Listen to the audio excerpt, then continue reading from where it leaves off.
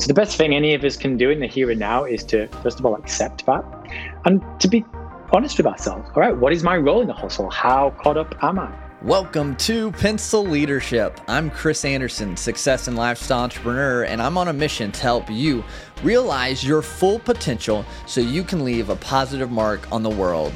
So if you're ready, take out your pencils and let's begin. Jim Rohn said, "You must either modify your dreams or magnify your skills." And Henry J. Kaiser said, "Live daringly, boldly, fearlessly.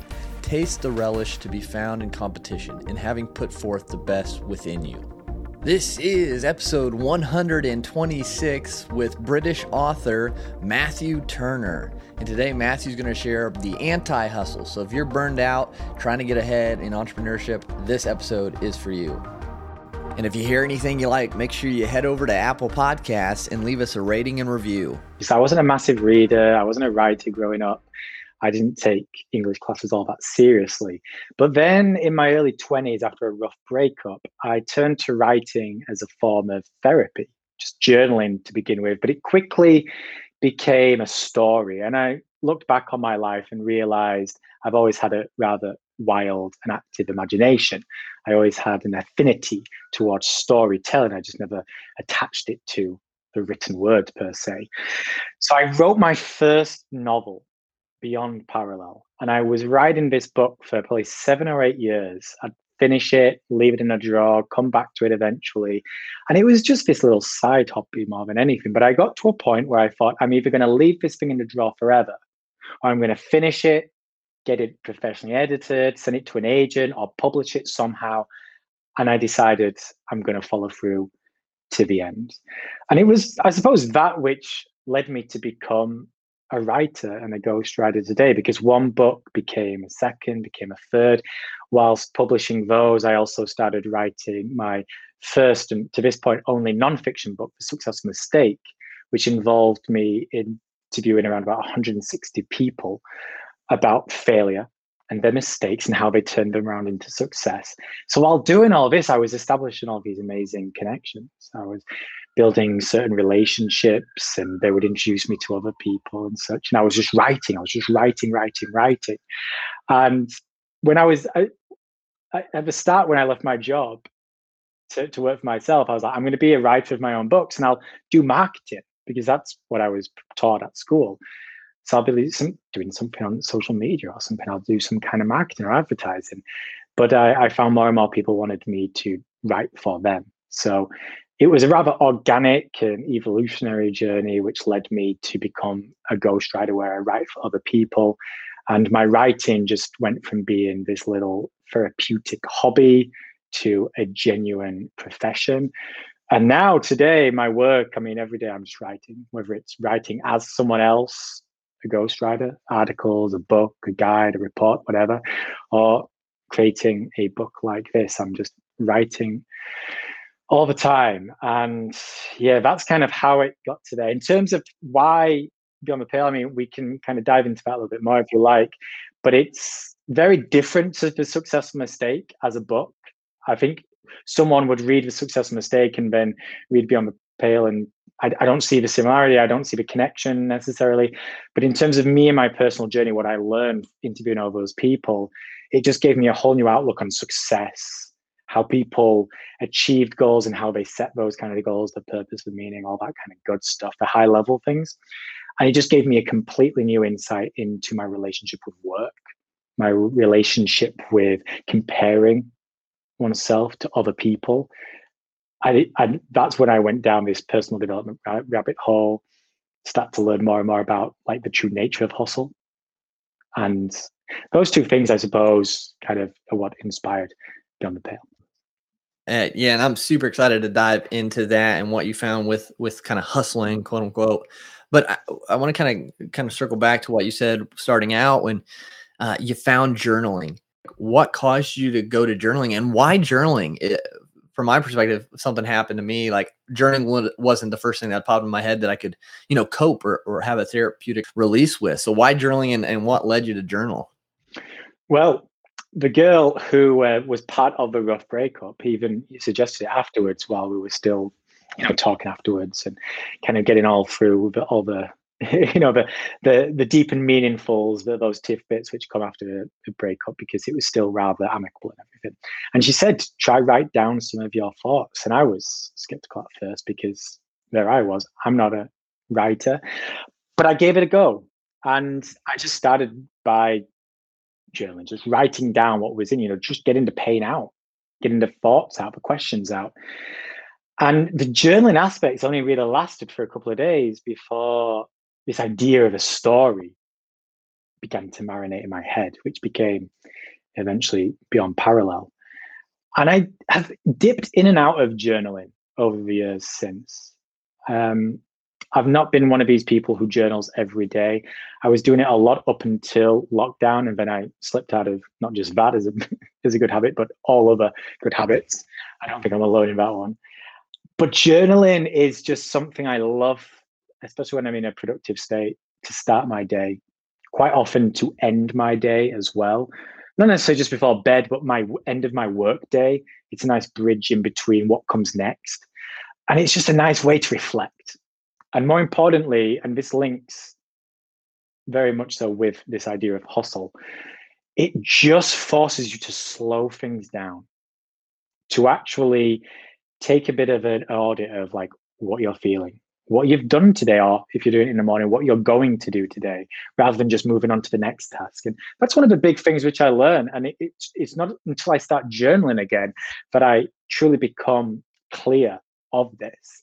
But one day just bleeds into another and another and another. And before you know it, a week, a month, 6 months have gone by, and you're like, geez, where has the time gone?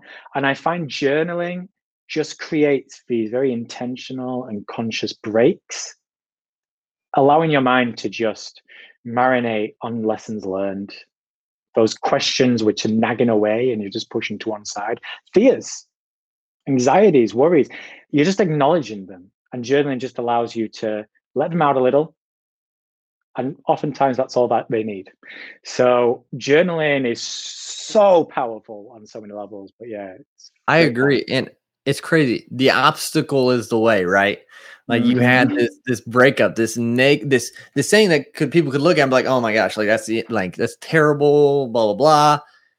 But that obstacle led you to journaling, which led you to ghostwriting and led you to authorship. And like the obstacle is the way. And I love that kind of just division and the metaphor that's really cool. And what you said there stood out to me, and I made note of it. Journaling forces us to slow things down. And I think that's something as entrepreneurs, as anyone trying to build a side hustle, grow their podcast, like we see hustle as a nonstop sprint. But I think true successful entrepreneurship, you have to be so versatile. You have to be able to sprint one moment and then walk the next and then get back going again. You have to be able to balance that, because otherwise, I mean, you can't sprint forever. You can't. And it's a huge thing. Like some people will say, oh, you're behind your hustle, so you don't like to do hard work, or like sometimes you have to hustle. And the answer to that is like, yeah, of course you do. If you're working on a new project or you're starting a new business or something just goes wrong and you need to put out some fires, then you sometimes need to hustle. You need to put in a 12-hour shift or a 15-hour shift. You need to work constantly for 2 or 3 weeks without taking any breaks. But the point is, it needs to be a means to an end. Okay, a means to an end. And the problem with hustle culture today is it just becomes the end. It just becomes it, and that's when it becomes utterly toxic. So sometimes you need to sprint. But as you say, you can't sprint forever, otherwise you'll burn out. Not just physically, but mentally, emotionally. You'll drive people away. You'll drive all those things which I just talked about, those fears, those anxieties, those things which just need a little bit of space to be. They just want to be acknowledged sometimes, but you're pushing them deeper and deeper in until they burst out like a volcano and you have like an episode of some kind. So journaling is just a very conscious way of helping you just to step back, survey what is going on, survey your day, survey the moment, survey your life, and go, okay, do I need to keep sprinting right now? Do I need to buckle down? Or can I take my foot off the gas? Am I worrying about work for no real reason? Am I doing more than I have to just because I feel guilty that I'm not working? Would I be better suited, you know, taking a walk rather than doing that extra task that does not need to be done today?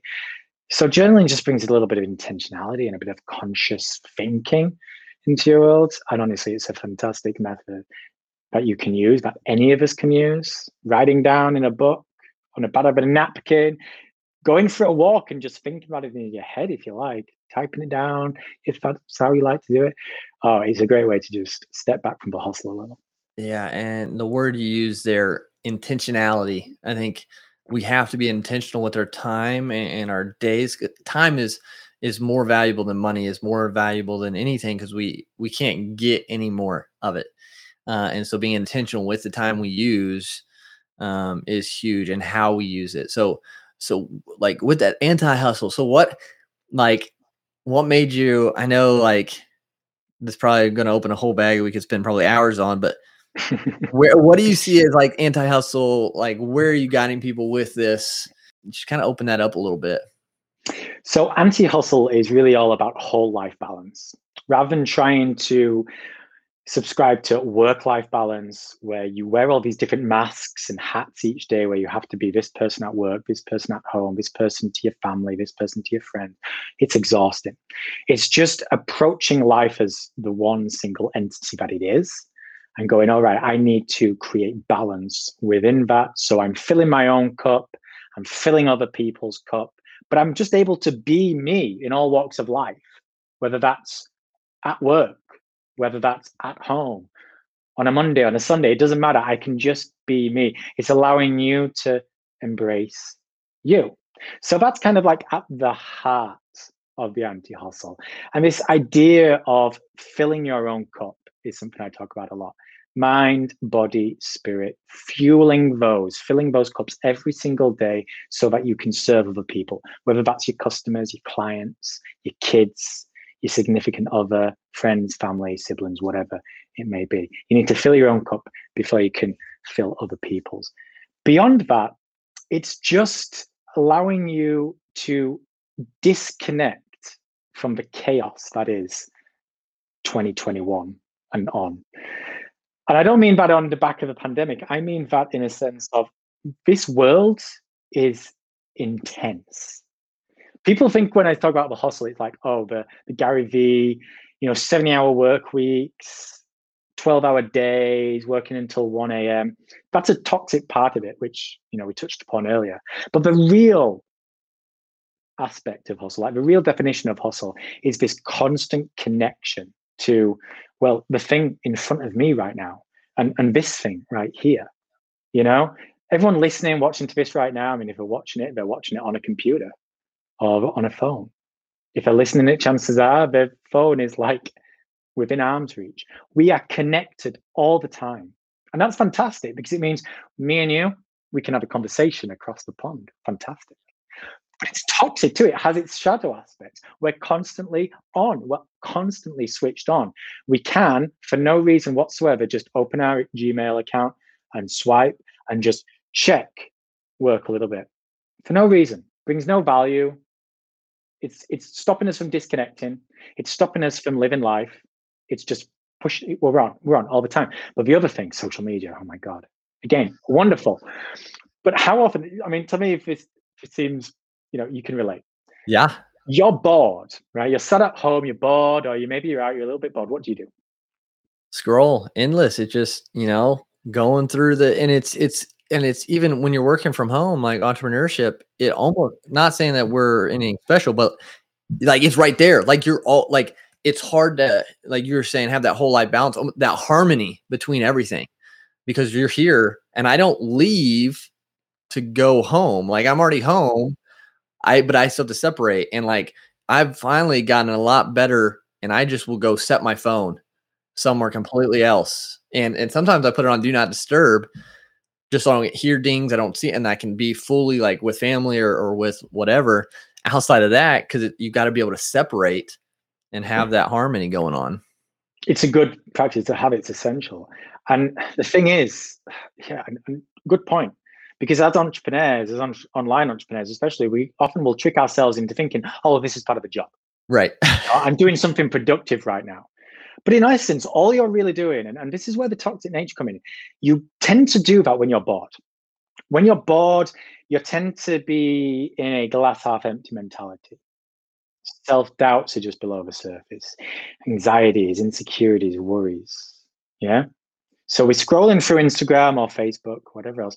And what are we seeing? We're seeing edited versions into dozens of people's lives, hundreds of people's lives. Yeah. So we see that person who has the car that we want, or someone with a smile, and they just look happier than we do, or a body that's nicer, or they just have more success. So we're comparing ourselves to them, not the real them, because we don't know the real them.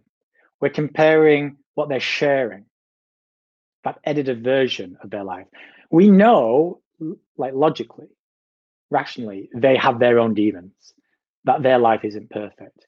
But we see happiness, we see success, we see purpose. And we, because we're bored, because we're insecure, because we're, worried, fear, anxious, are like, I'm not that. So what do? You work harder, you beat yourself up for not being further down the line. So it's just this vicious cycle. You end up working too much. You end up being switched on too much. And the few moments where you actually get some peace, you turn to the place that makes you feel worthless. And it's rinse and repeat and rinse and repeat. And I think this has been a part of, human history for a long time.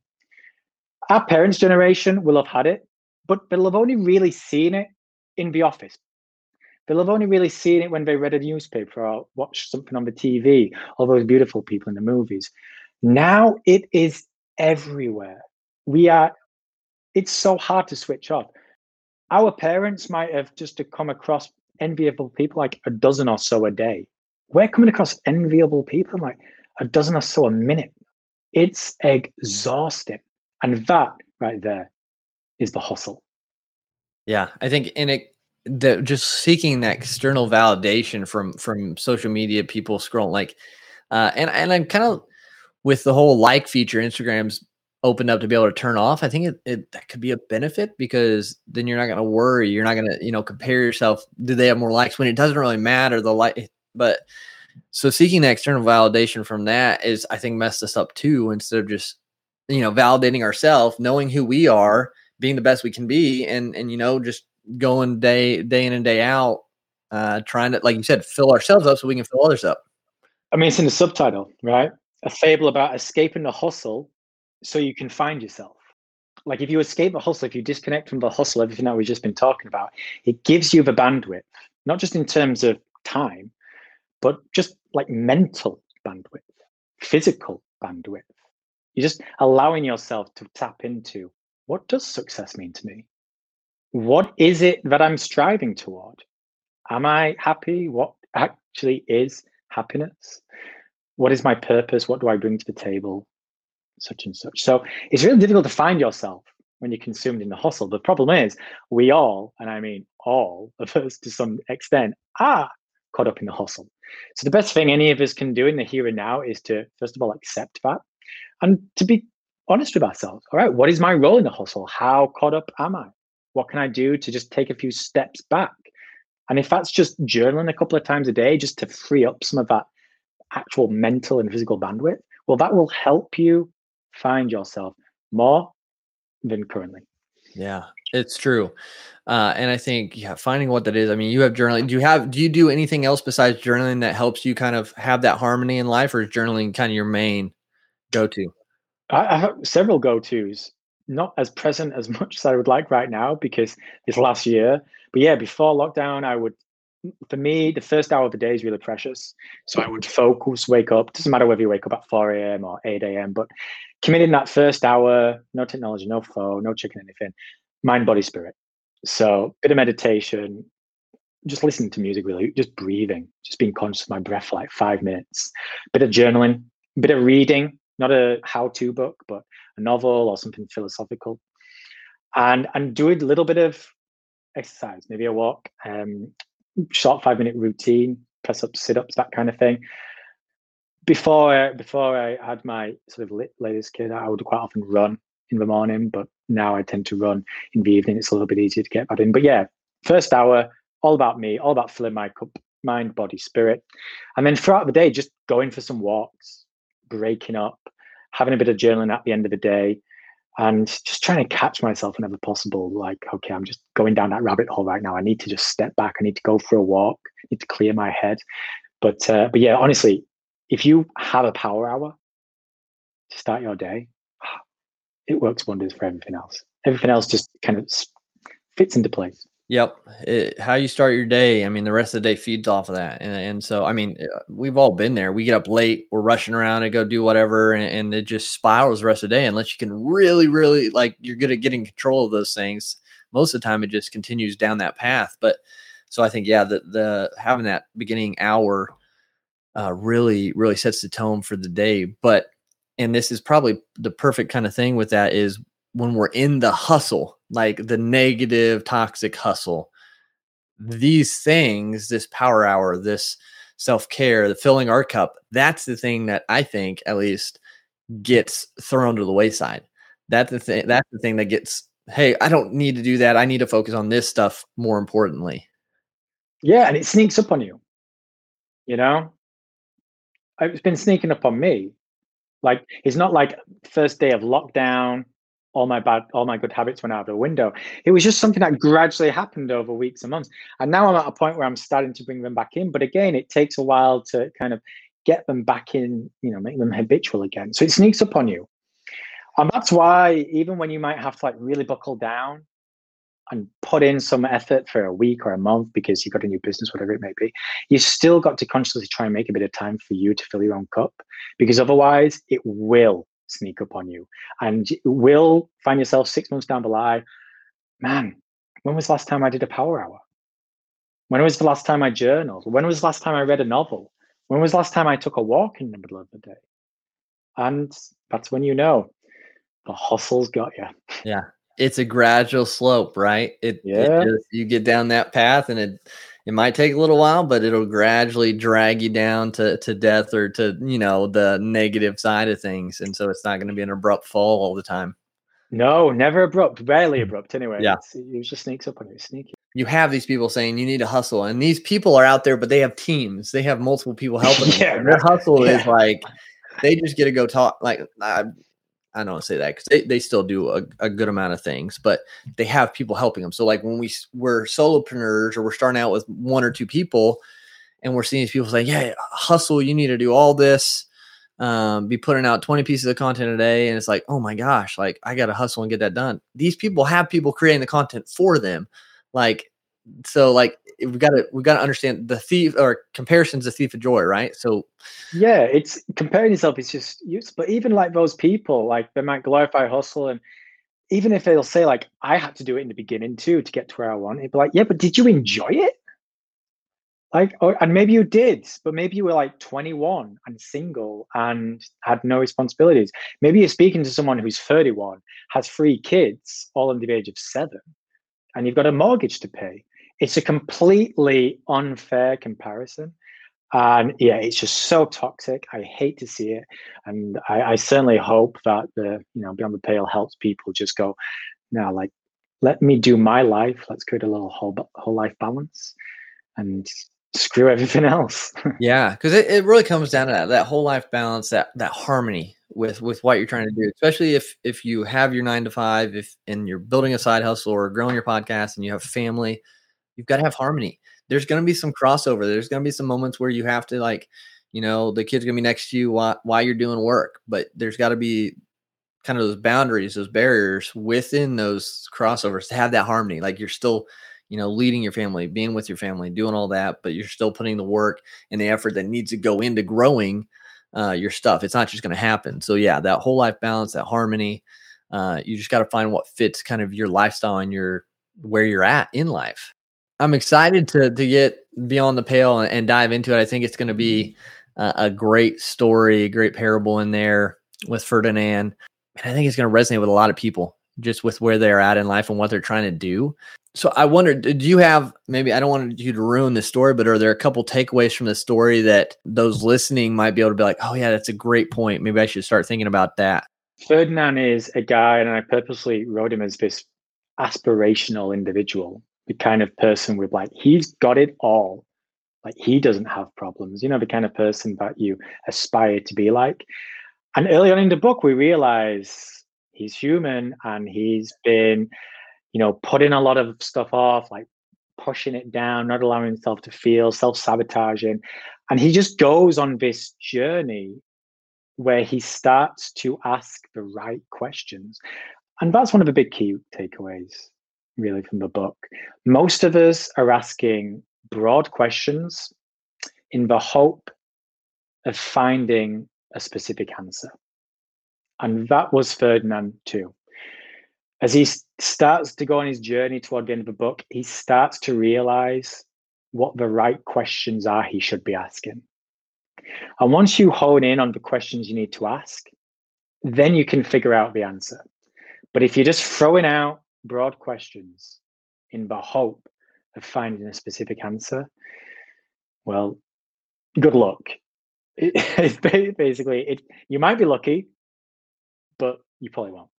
So focus on the questions rather than hoping for some answers. Interesting. I'm excited for it to come out again, end of August when you're launching Beyond the Pale. One question I kind of do ask all my guests before we kind of wrap up is the fifth trait of pencil leadership being we're all created uniquely with a purpose to leave a positive mark on the world. So curious your answer. When everything is said and done for you here on Earth, Matthew, what do you hope your positive mark is?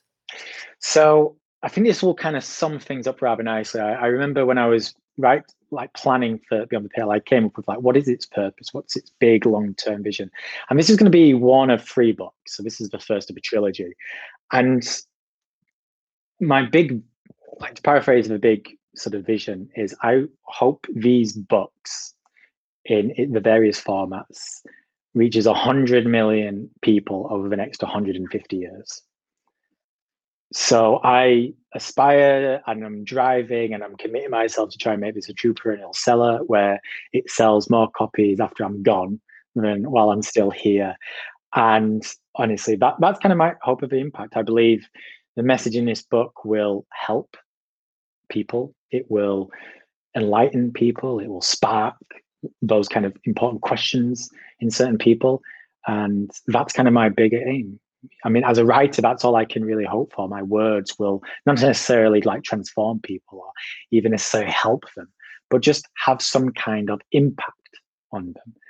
And if that's what I can bring to, the table as a life, this kind of fleeting life is one individual person, then I can, leave and rest very peacefully.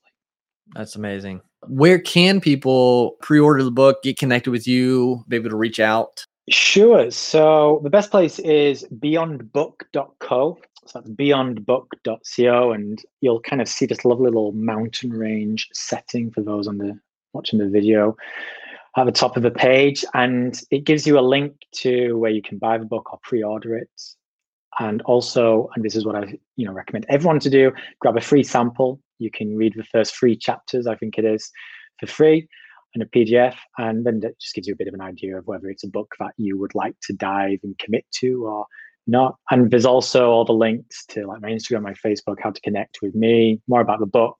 Nice video trailer that my very talented filmmaker cousin helped me with. So yeah, beyondbook.co. Awesome. Yeah, guys, definitely get checking it out. Get connected, get ready to get the book, or go ahead and download the ebook. Matthew, thank you again so much for being on Pencil Leadership and just sharing about Beyond the Pale, anti-hustle, and how we can improve just overall whole life balance. Thank you for having me. It has been beyond a pleasure. And thanks so much for tuning into this episode today. If you found value at all from this episode, please leave a rating and review on Apple Podcasts. It just helps us get this show, these messages out in front of more people. And don't forget to share this with someone who you think could benefit from listening to as well. Now let's go out and be pencil leaders.